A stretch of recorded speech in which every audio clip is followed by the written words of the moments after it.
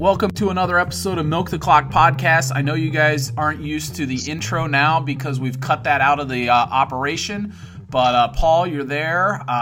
We're going old school with this podcast. We're actually going to do an intro before we get to talk to Kyle Petty. And you, off the air, you said this is one that you like because Kyle Petty will go on and he loves telling stories. And we've talked about this. We need NASCAR guys that are old school that'll tell old school stories. So you're excited. I'm excited in all ways, and first of all, I'm excited that we're doing an intro because it's been so long. I mean, the listeners, we know you guys are busy. We know you guys want to get right to the clickbait. We want to get you right into that content, right in the middle where it's soft and warm. But today, we thought we'd set it up a little bit for you. Kyle Petty does give great interviews, and he'll tell you some great old school NASCAR stories. We just need to get him wound up, Joe, and kind of point him in the right direction. We also want to hear about the motorcycle ride for charity. Yeah, Kyle Petty's his charity ride leaves Portland, Oregon on May 13th and ends in Milwaukee, Wisconsin on May 19th. So over Mother's Day weekend, he'll be leaving. He's leading it, and they're going to raise money for his foundation, Victory Junction. Do you know about that? I do. It's a kids camp for kids with serious illnesses or injuries or things like that. So the cool thing is that KP himself goes along on the ride with you across the country, and it's like a swarm of NASCAR that invades and consumes every town that it goes into. The lodging and accommodations are ridiculous, like hundreds of riders in the middle of nowhere at gas stations and the like. So sounds like a good time, Joe. Sounds like something you and I would be into. And if I understand it correctly, Richard Petty is back on a motorcycle. I saw a photo Kyle had sent out of his dad on a hog. And so the king is back to riding. He's turning 80. Wow. I gotta look this up. I think maybe it's today. Confirm that on Wikipedia, but I'll tell you, when we met him at Daytona a few weeks ago, he looked great. He was moving around. He was jovial. He looked awesome. Richard Petty turns 80 on July 2nd. So wow. We're getting close to Richard's 80th birthday. And like we've said, the big issue is we're losing the characters in the sport. And they're having trouble backfilling with new characters. And that's a great point, Joe. Allow me to intercede here. Based on our interview yesterday with Zach Parise, I'm still not saying that right, am I? Parisi. I got some feedback from several different people who liked it, and one of the recurring themes was that there's no characters in any sport anymore. Every player is essentially robotic because there's no creativity. It's all about systems and specialized training that is year-round. So I thought that was a key point from yesterday that carries over into NASCAR, unfortunately. Well, and I think the money. All right, so if we do have characters, like a guy like Phil Kessel, he looks like he spends 360 days on the couch and then plays hockey for 5 games. But when a lot of these guys make so much money that they don't have to be characters to kind of go out and get into TV and make that extra money. They're making extra money just drinking energy drinks. You know what I mean? Like if they want to make a little extra cash, they just sign autographs. Or you get that brand going via social media like we talked about with Zach yesterday. Right. So a lot of these guys, they don't need to be characters to get onto TV shows and stuff like in the old days. I'm convinced that these guys now, they can, if they want to make money, they can make money tomorrow. It doesn't matter. They can sign helmets. And they don't. Yeah, go ahead. Phil Kessel, how much do you think he weighs? Oh, in season, probably, 225? What do you think off season? Oh, probably 245 at least. Wikipedia says 203. Yeah, no. Well, in season, he probably sheds a ton of weight. But off season, what is he like? Only if he's like 5'4" is he 203? He is. And listen, that's the kind of guy we like, right? Like Tony Stewart. He just like, screw it. If I want to have chicken wings, I'm having chicken wings. And we're losing that kind of guy. And it's and when we talk about like what's happening to sports, we've talked about this many times about how if you're out of characters, you're losing the vibrancy of the sport, right? Yeah, nobody can connect to anybody, and then ultimately nobody cares. And it's like the networks don't help at all. I was watching the Celtics game last night, and Celtics versus Bullets for all you old schoolers. Right. I was actually going to say that online, and I was like, I don't want to deal with all the anger. You don't want to deal with the gun control weirdos, Joe? No. Via Twitter? You don't want to engage them? No. But anyway, there was like a clear common foul, quote unquote, of Jay Crowder against one of the Bullets going to the basket. Just a good foul. It wasn't even a playoff foul because it wasn't physical. And Greg Anthony was all about calling for the immediate flagrant because he touched his head. Like a wisp of hair touched Jay Crowder in some capacity, and Greg Anthony wasn't standing for it. So he got 8 minutes of Greg Anthony being petulant and upset, and the game flow was just murdered. And that hurts viewership, and it hurts the game. That's a hot take. Boom. As they say. Take that, Greg Anthony. No, I'll take him to the cup right now, Joe. No, I mean, listen, the end of that game last night, hell of an ending.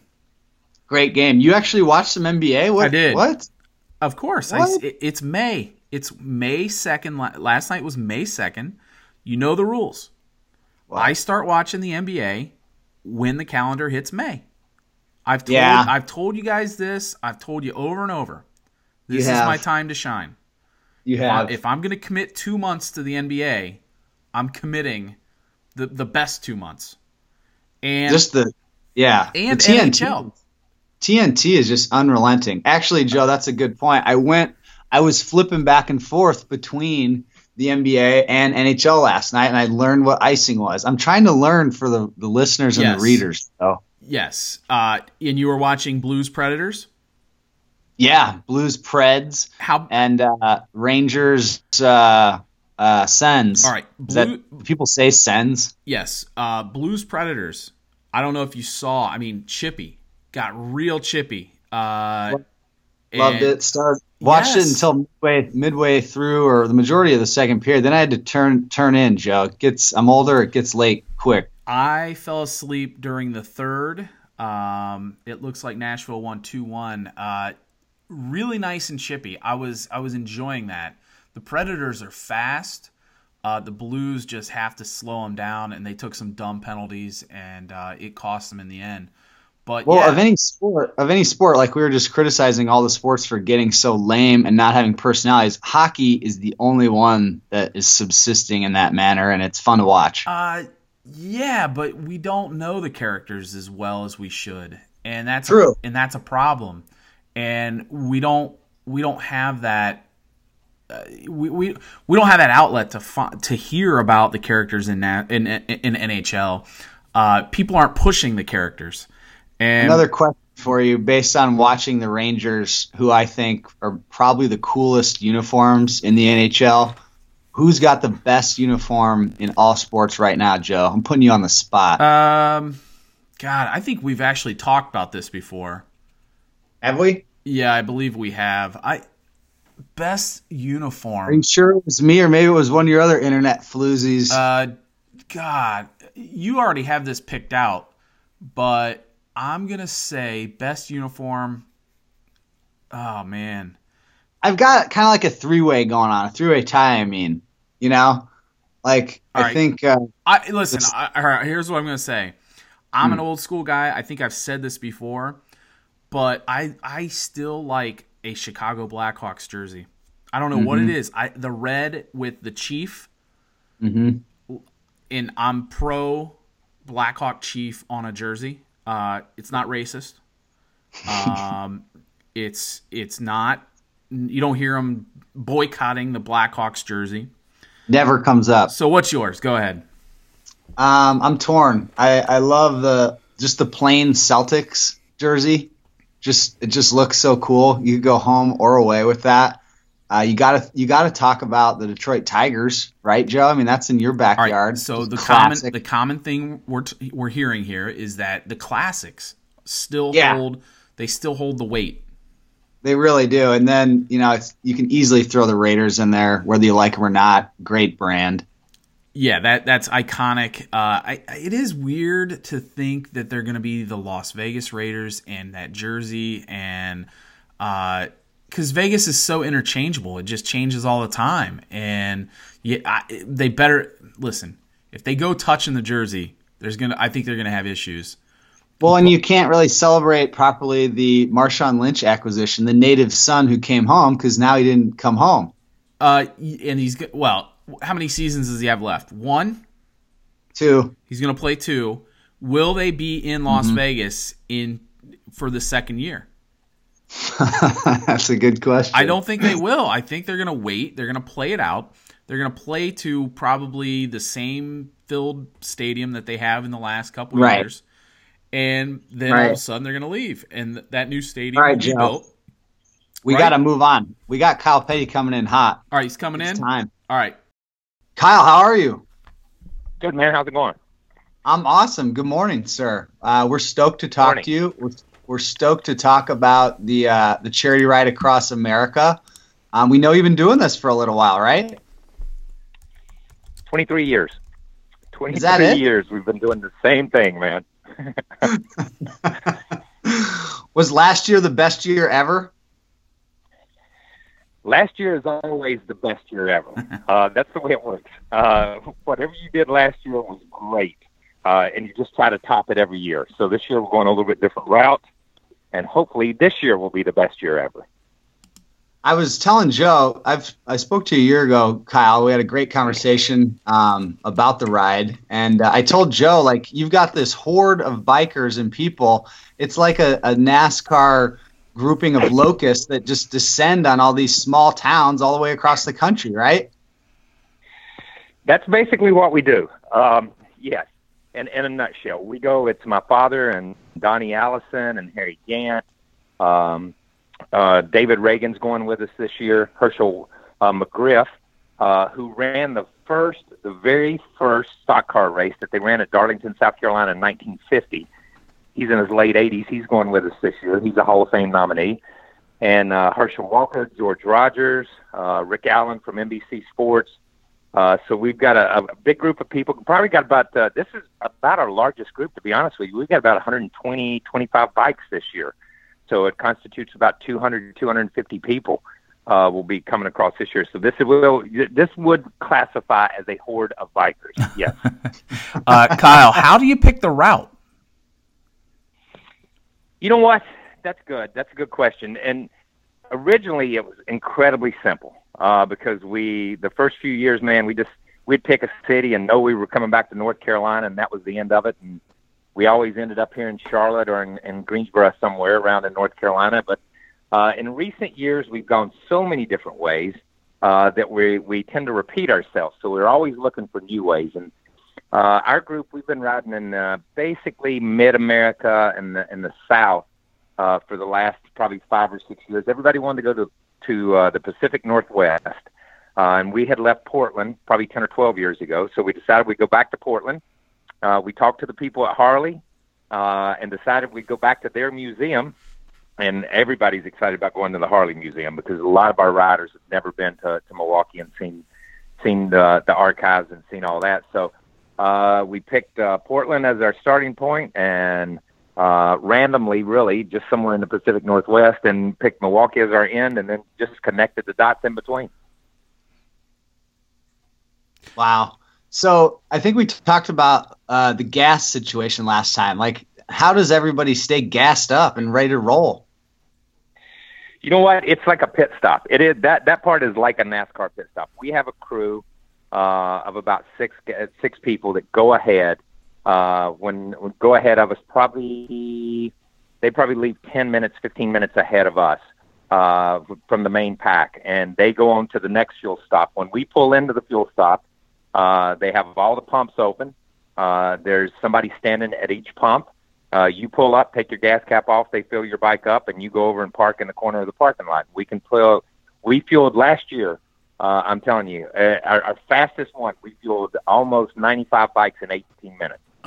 So we were going for the record last year one time. So it takes about 20, 25 minutes to fuel this many bikes. And then we spend about another 30 minutes just standing around talking and walking, and spend about an hour off the bike. And then we jump back on and go to the next fuel stop or to our lunch stop, wherever we're headed. I have a question about the people on the ride. Are they invited guests, or how did they end up on the ride with you guys? Well, here's how it goes. I think there's only about 7 or 8 of us that are left that have gone all 23 years. So obviously these people are going to come back come heck or high water. That's the way it is. There's probably another 25 or 30 that have gone somewhere between 15 and 20 years. And then there's people that will go a couple of years and then lay off a couple of years and come back. And if you've been on it before, we try to get you back on it. But we're constantly looking for new riders. This year we've got 26 new riders. And basically, we just put it up on the website, KylePettyCharityRide.com. Put it up on the website when we're getting ready to start taking applications, and it's first come, first serve.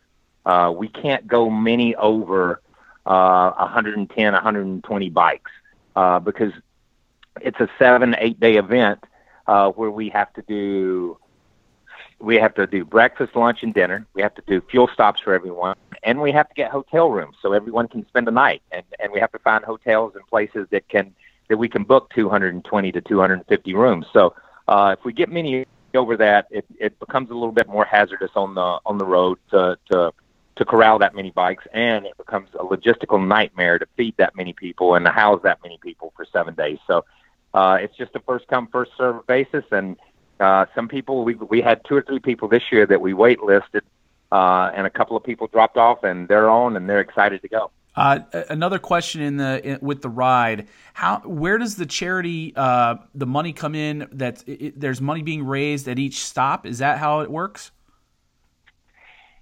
It works multiple ways. At the stops, we do a thing called Small Change, Big Impact. And what we ask is that if we stop at a Love's Travel Center and we're hanging out in the parking lot and you come over to get Richard Petty's autograph or Herschel Walker's autograph or talk to him or get a picture or whatever, and you just bought a Coca-Cola and you got 15 cents in your pockets that's in a dime and a nickel, just drop it in our bucket.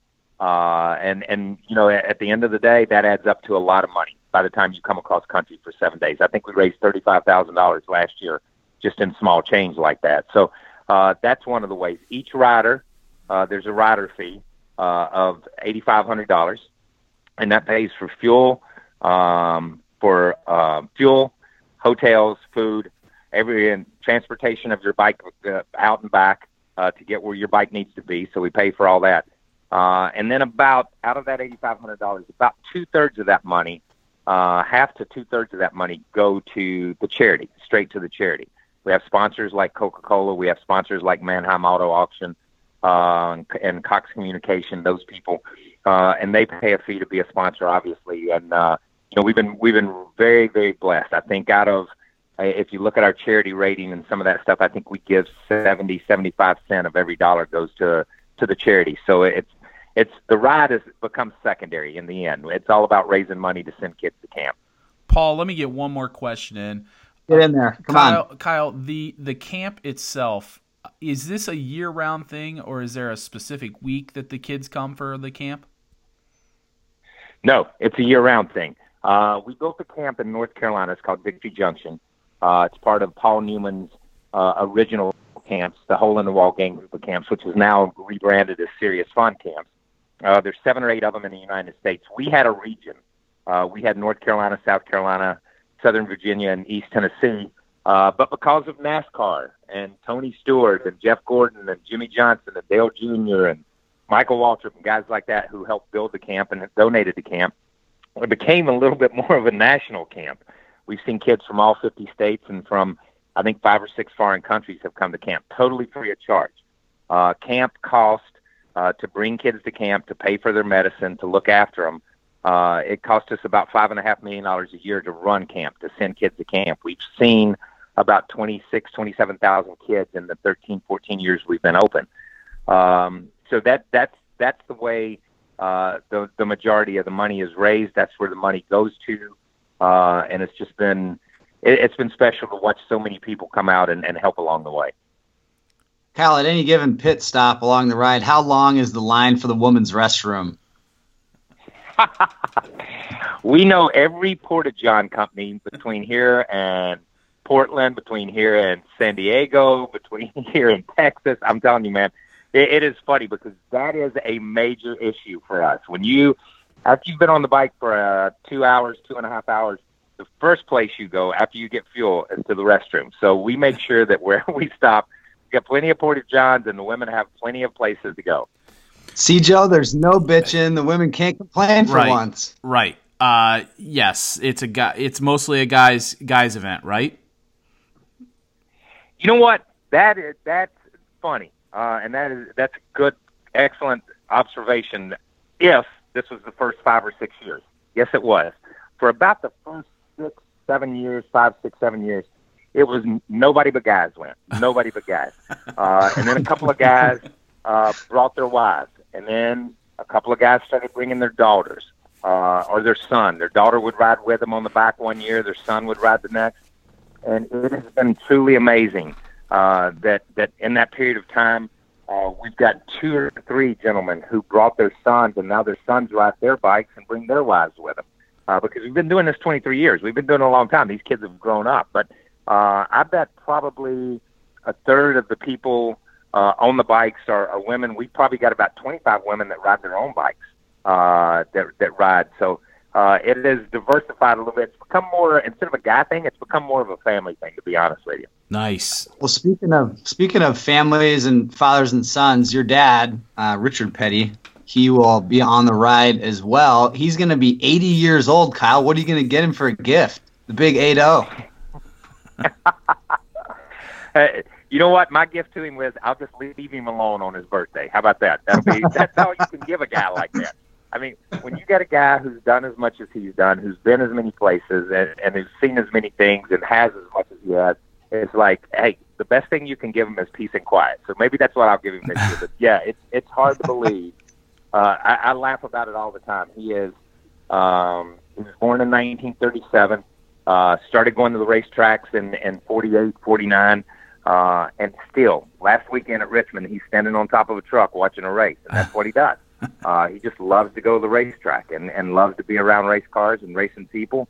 And that's where he gets his joy. So that's his birthday present is getting to go there. But I cannot believe he still rides a motorcycle with us. Does he try to race anybody on his motorcycle? No, you know what? He is.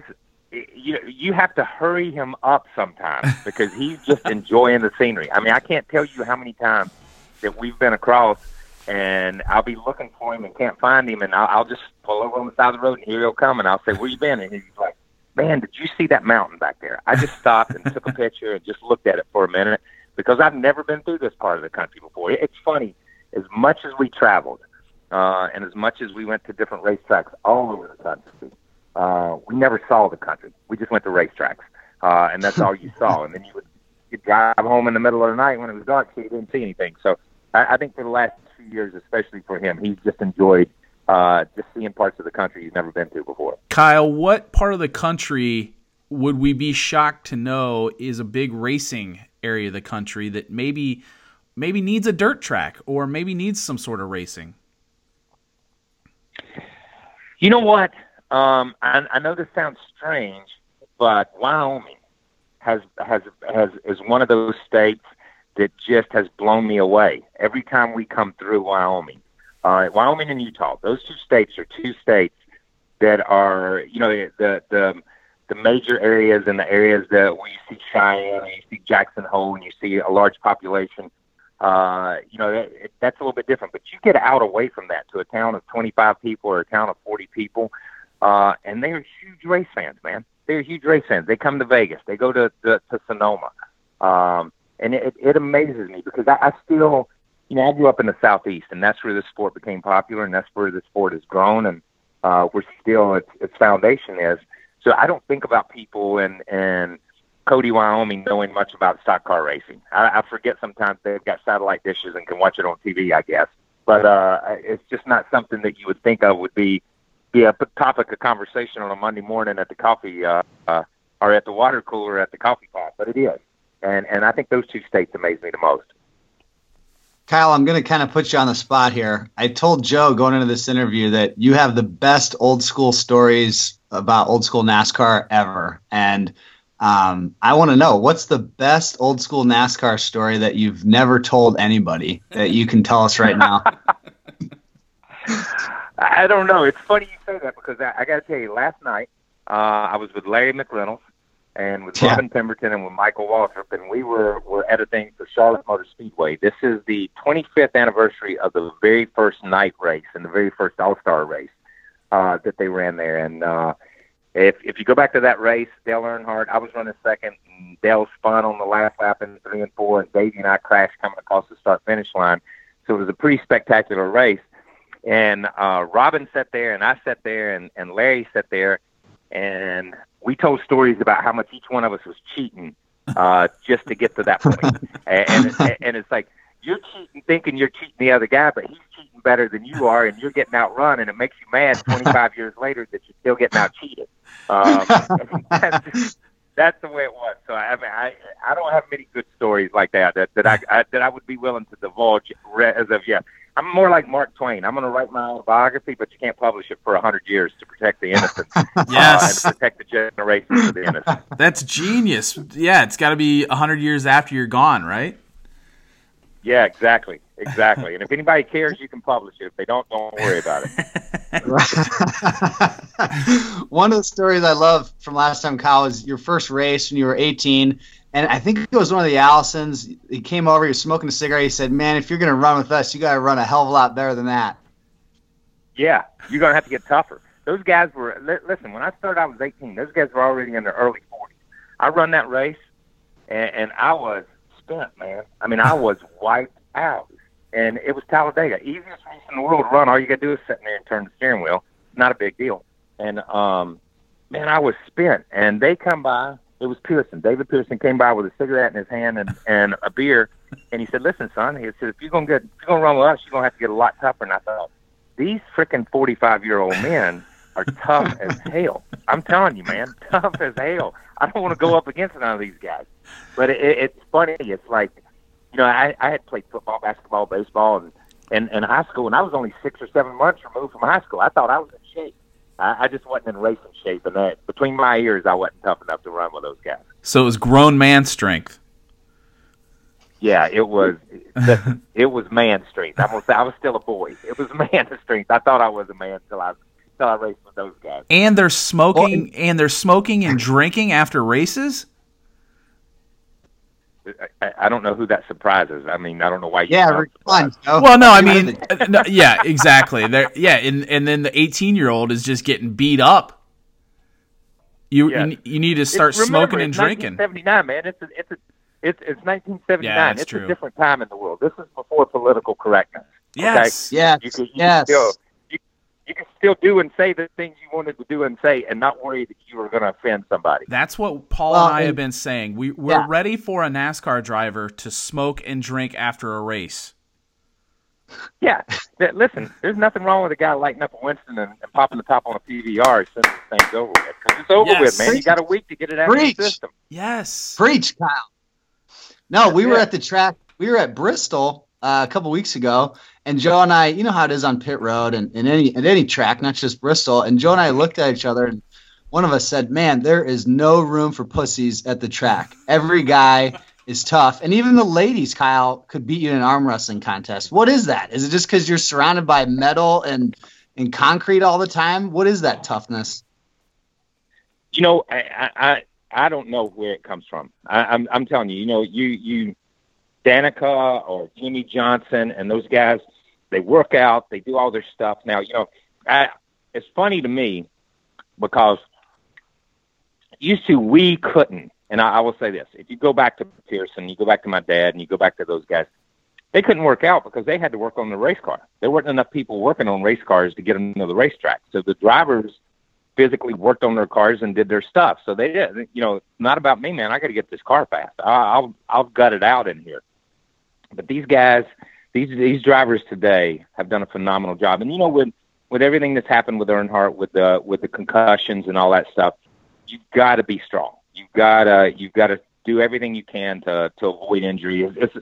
I compare race car drivers to, you go back and look at NFL players from the 60s and 70s, and they wouldn't even get looked at today. Right.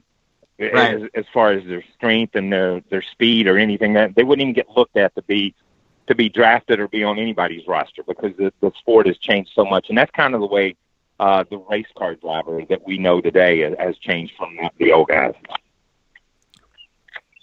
That's a really good point. And Kyle, I'm gonna put you on the spot again. This is a question I was pondering as I was driving earlier this week, when and obviously last week when Junior announced his pending retirement. If you take away the name Dale Earnhardt Jr. and you look at just on-track performance results, is he a Hall of Fame driver? Yes, and here's why. Okay, if I'm just going to look at performance, and this is Kyle getting on his soapbox. Okay, is the Hall of Fame is about we think, and I think, or most people think, the Hall of Fame is about numbers, and it is about numbers, but it's also about what you do for the sport and what you mean to the sport. And I guess my point is, from Dale Jr., he's won 2 Xfinity championships. He's won a couple of Daytona 500s. He's won 26, 28 races, whatever he's won. He's won some big races. He's been competitive, and he's done good. And even if his name was Joe Smith, what he did last year by stepping up and saying, look, I'm injured, and I've got an issue, and I've got a brain injury, and I've got to get this thing fixed, and I'm not going to drive a race car. Open the door for the next generation of driver, the Kyle Larsons, the Chase Elliott's, the guys like that, to say the same thing. Before that, nobody got out of a car. Holy crap, man. My dad drove with a broke neck. I drove with cracked vertebrae and cracked ribs. Everybody. You won't find a driver that drove through the mid-'90s that didn't drive at some time with a broken bone or a dislocated shoulder or something. Because you knew you had to get back in that car and go, because that was your job, man. And if you got out, somebody else was going to get in, and if they did better, your butt was going to be fired. It's not that way anymore. But I just think, as we've gone through it, Richard Petty with 200 wins, David Pearson with 100 and some, Cale and Bobby and those guys, Darrell with 80 and some, we're going to get down to where there's not any drivers left that have many more than 30 or 40 wins, or 20 or 30 wins. And 20 or 30 wins eventually is going to get you in the Hall of Fame. That's how simple it is, because they're going to run out of people from the Cup Series. They're just going to run out of people. And I go back to, it is a NASCAR Hall of Fame. Dale Jr. won the Xfinity Championship 2 times. That alone, a championship, should get you in the Hall of Fame. Kyle, wow, interesting. Yeah. You good, Paul? Man, I'm just wrapping my mind around that, Joe. I know it. And also the fact that we're not going to have an Earnhardt, a top-level Earnhardt in racing. You're just going to have Jeffrey, and we spoke to him earlier, and he feels the pressure of and the responsibility of that. Yeah, but you know what? I don't look at that as a big deal, and I'm sorry. And this is another Kyle Petty thing. It is, let's go back to the 50s, and when the sport, the first decade of the sport, and you had Lee Petty and Buck Baker and Bonnie and Tim Flock and Joe Weatherly and guys like that. They were the superstars of the sport. Fireball Roberts, those guys, Junior Johnson, they were the superstars of the sport. Between the late 50s and the mid 60s, all those guys disappeared. They weren't in the sport anymore. Either through death or retirement, whatever, they weren't in the sport. And talking to my dad, fans at that time said, "Oh my God, where's this sport going, man? Where all of our superstars, all the guys that we pulled for, are gone." Well, if you go from the late 50s to 63 or 64, Pearson came along, my dad came along, Bobby and Donnie came along, Buddy Baker came along, Kelly Yarborough came along, all those guys. And if we look back to the 60s and 70s, those were the guys, man. Those were the names. So, Kyle, do you think right now we're at a reset? We are at a reset, because all of those guys that I just mentioned retired between 1988 and 1992. And the fans then said, "Oh my God, we don't have a Richard Petty and a David Pearson." No, but we had a Dale Earnhardt Sr. and we had a Rusty Wallace and we had a Mark Martin and we had a Terry Labonte and then we get a Jeff Gordon and then we get a Jimmy Johnson, and we're just in that cycle where Junior and Jeff and Tony and Carl stepped away. Jimmy Johnson's 41 years old. These guys are retiring in their early to mid 40s now. So over the next 3 or 4 years, we're going to see 3 or 4 more go. But who's behind them?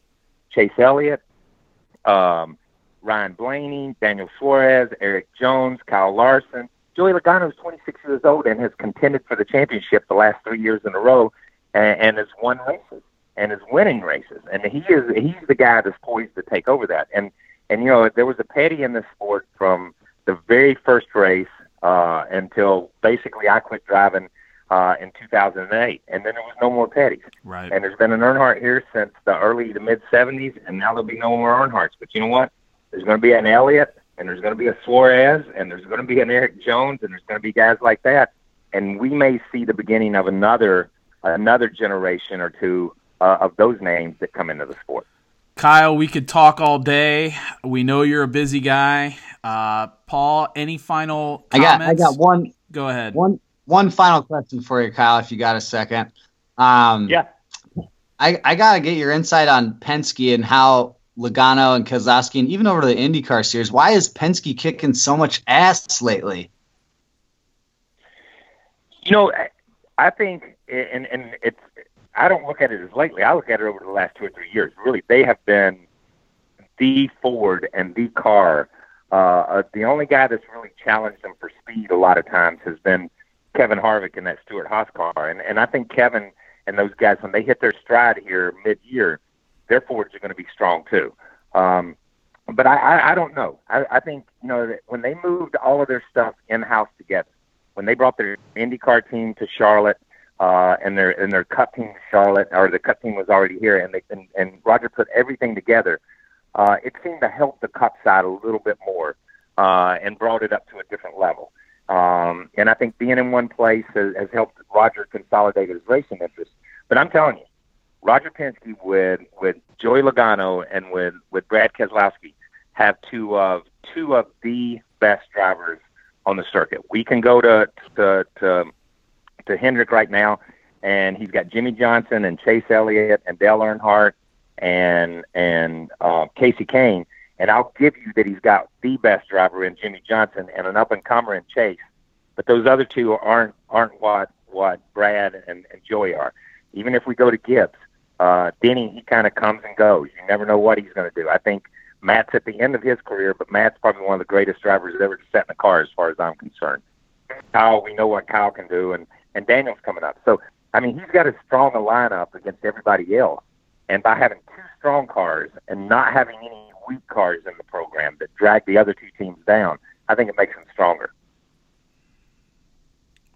Wow, great insight. Yep. It's Kyle, like I said, we could talk all day, and Paul and I enjoy the hell out of this, and we wish you luck on the charity ride. I know we're going to be following along and see what you guys get into out there in the middle of nowhere. All right, man. I appreciate you guys. Thanks for having me, man. All right. Thanks a lot, Thanks, Kyle. Thank you, guys. That's Kyle Petty, legendary driver, broadcaster, storyteller, and has one hell of a charity, Paul. Man, where do you even go with that? I mean, in summary, I mean, look how much ground we covered there. No matter how we shifted gears, Kyle was ready to go with a thoughtful answer. Almost. And I told you. Yeah, go ahead. These great old school stories. I love what he said about, waiting 100 years after he's dead and publishing the book. Almost 30 minutes, no break, no TV breaks, no commercial breaks, no media breaks. Kyle Petty just keeps going, and old schooler. Great to hear from the old schoolers. We love it every time we hear from them. I like how he says his dad was at the track last week, standing on top of a truck, watching the race. It takes me back, it takes you back to a different time in the sport where these guys just wanted to go to the track, Paul. Yeah, that's what they are. Again, like we were talking about branding and endorsements and social media, it's not, in this area, there's more of that, obviously. But back then, guys were there because they loved being there. Another question I have is Richard Petty, I should have asked this, when he's riding down the road, does he wear the cowboy hat? That is a good question. I almost feel like I need a follow-up on this because I don't know when the last time I ever saw Richard without the hat. Tweet at Kyle later and ask that because I'd love to know. I will. Does he wear the helmet? Well, the only thing I can think is that he has a helmet in the shape of a cowboy hat. Oh my God. Now that would go viral, right? Oh, absolutely. Viral madness. How could it not? Exactly. Any final thoughts before we wrap this up? This was actually probably the longest interview we've done so far, and I think he would have just kept going. Oh, he would have. Last time when Kyle and I spoke prior to this event last year, we talked for over an hour and a half, and it felt like it was 12 minutes or 10 minutes. You talked for an hour and a half. Yeah. You didn't. Yeah, at some point, you didn't feel like letting Kyle get a break. No, I was like, keep talking, Kyle. Oh my This God. is gold. This content is gold. Wow. No, and that's the cool thing about KP is that he loves the sport. You can tell by the way he talks about it and the thoughtfulness of his answers. And if you've got legit questions, which I feel like we do from time to time, he's gonna dump out all that knowledge. I really liked what he said about how there was a Petty in the sport from the beginning of NASCAR until 2008, and now you're going through that transition with Earnhardt. I mean, it's like dynasties in sports. I agree with that in the fact that the sport was always healthy. It was always rising, right? And Yeah. I agree that the stars come and go, but I don't know if the sport is rising. And I feel like when those other generations, when they left, I felt like the sport was still rising and the stands were being filled up and people were still going to the track. I just feel like we're in a different era with this sport where people, they're not going to the track. They're not taking their families camping. They're not taking their families for a week at the racetrack. And they'll sit at home and maybe watch the race, or they won't even watch the race at all. And right. And maybe this is a conversation for another day with Kyle Petty, but it feels like it's just a different time, and people they're not gonna say, let's put the camper in the middle of the infield at Talladega and let the kids walk around barefoot. I just don't get that feeling. I think you're nailing it, and that's what as we've experienced makes the sport so much fun is the overall experience aspect of it. I almost slacked you an article I read last night about the attendance recap numbers from Richmond, and it's they sold that venue out. I think it's like 90,000, at least 80. They sold it out for like 25 years in a row, and then the attendance figures came in. It was like half. Yeah. And they're talking about ways if they move it to a night race, if more people will come, so they you're just right. Paul, they just moved it from a night race. It was a night race. Yeah. And during the broadcast, you have Waltrip saying how it's great to race during the day because the heat was changing the tires, it was changing the track. Right. And then on the other hand, if you move it from the night, it's so damn hot. I mean, yes, it was one of those weekends where it's just unbelievably hot, and it shouldn't be for April or May or whatever the hell the day was. But anyway, whatever it is. Anyway, you have this case where they moved it to try to, I assume, to get more people on a Sunday. I don't know. I don't get it. But I think they're just throwing so many darts against the wall, they don't know what to do. Right. But listen, I'm not going to argue with Kyle Petty on the generational thing. I agree that the drivers are going to come and go. I just don't think that we're going to get the characters that we got in the past. And we've talked about it. The brands have put the restraints on these guys to the point to where they're not able to have they're not able to have characteristics. They're robots, and we fall into it because we work with the brands, we work with the athletes, and then we want them to be like, hey, or we want them to give us a quote but they want to get paid, and it's a huge issue. Maybe we get like a wild card. Is there one driver that we're just gonna let use F-bombs and smoke after races? You know, right. Are we gonna let one guy be the wild card, and that be the one guy that's allowed to smoke? So it's a huge issue, but that's a conversation. Maybe we'll get Kyle back on the phone and talk for like an hour on that right there. Let's just be honest. Let's be honest about it. Well, a no frills podcast, Joe. Because listen, Kyle Petty works for NBC. NBC has the Brickyard 400, and for all intents purposes, the Brickyard 400 is dead. It's dead. Yeah. It's beyond dead. It should have been canceled 3-4 years ago, and it's in July, and nobody in their right mind wants to be at the Brickyard in July when it's 200 degrees in the stands, and you can only see one stretch of the race. So right. So we've hammered this home, and maybe Kyle Petty is the guy, to be honest about all this. Oh, he's the guy. He doesn't care. So, but either way, another great interview, Joe. Yeah, good charity, by the way. You know, these kids, they're going through so much bullshit. It's good to see that. And Kyle's been at it for so long. I've heard this. I've heard about this charity before, but it was good to hear him talk about it. So, yep. Anyway, Paul. We'll get this podcast out. Has an intro. I hope everybody's happy. You get a little NASCAR, old school NASCAR, and honesty. That's the key. So, not the branded stuff. This is the honest interview. So, all right, Paul. That's the headline. It is. That's the headline. It is. This isn't a branded interview. This isn't a NASCAR branded interview. It's called the headline. The headline is The Honest Interview: Kyle Petty goes deep. Is that right? Or Kyle Petty goes hard. Goes honest. It goes on The Honest Podcast. Kyle Petty goes honest. No brand has infiltrated his brain. So that's your headline, Joe. Oh, there it is. All right, I will get this one online. I got things to do. You do too. It's a beautiful sunny day, and that's it for Milk the Clock podcast here on Busted Coverage.